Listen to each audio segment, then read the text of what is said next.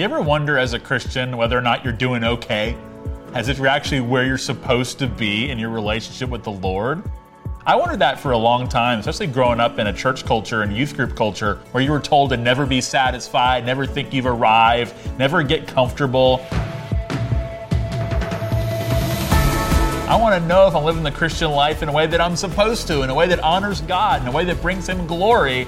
I don't want to be wondering whether or not I'm actually doing okay, and I'm sure if you think about it, you're probably the same way.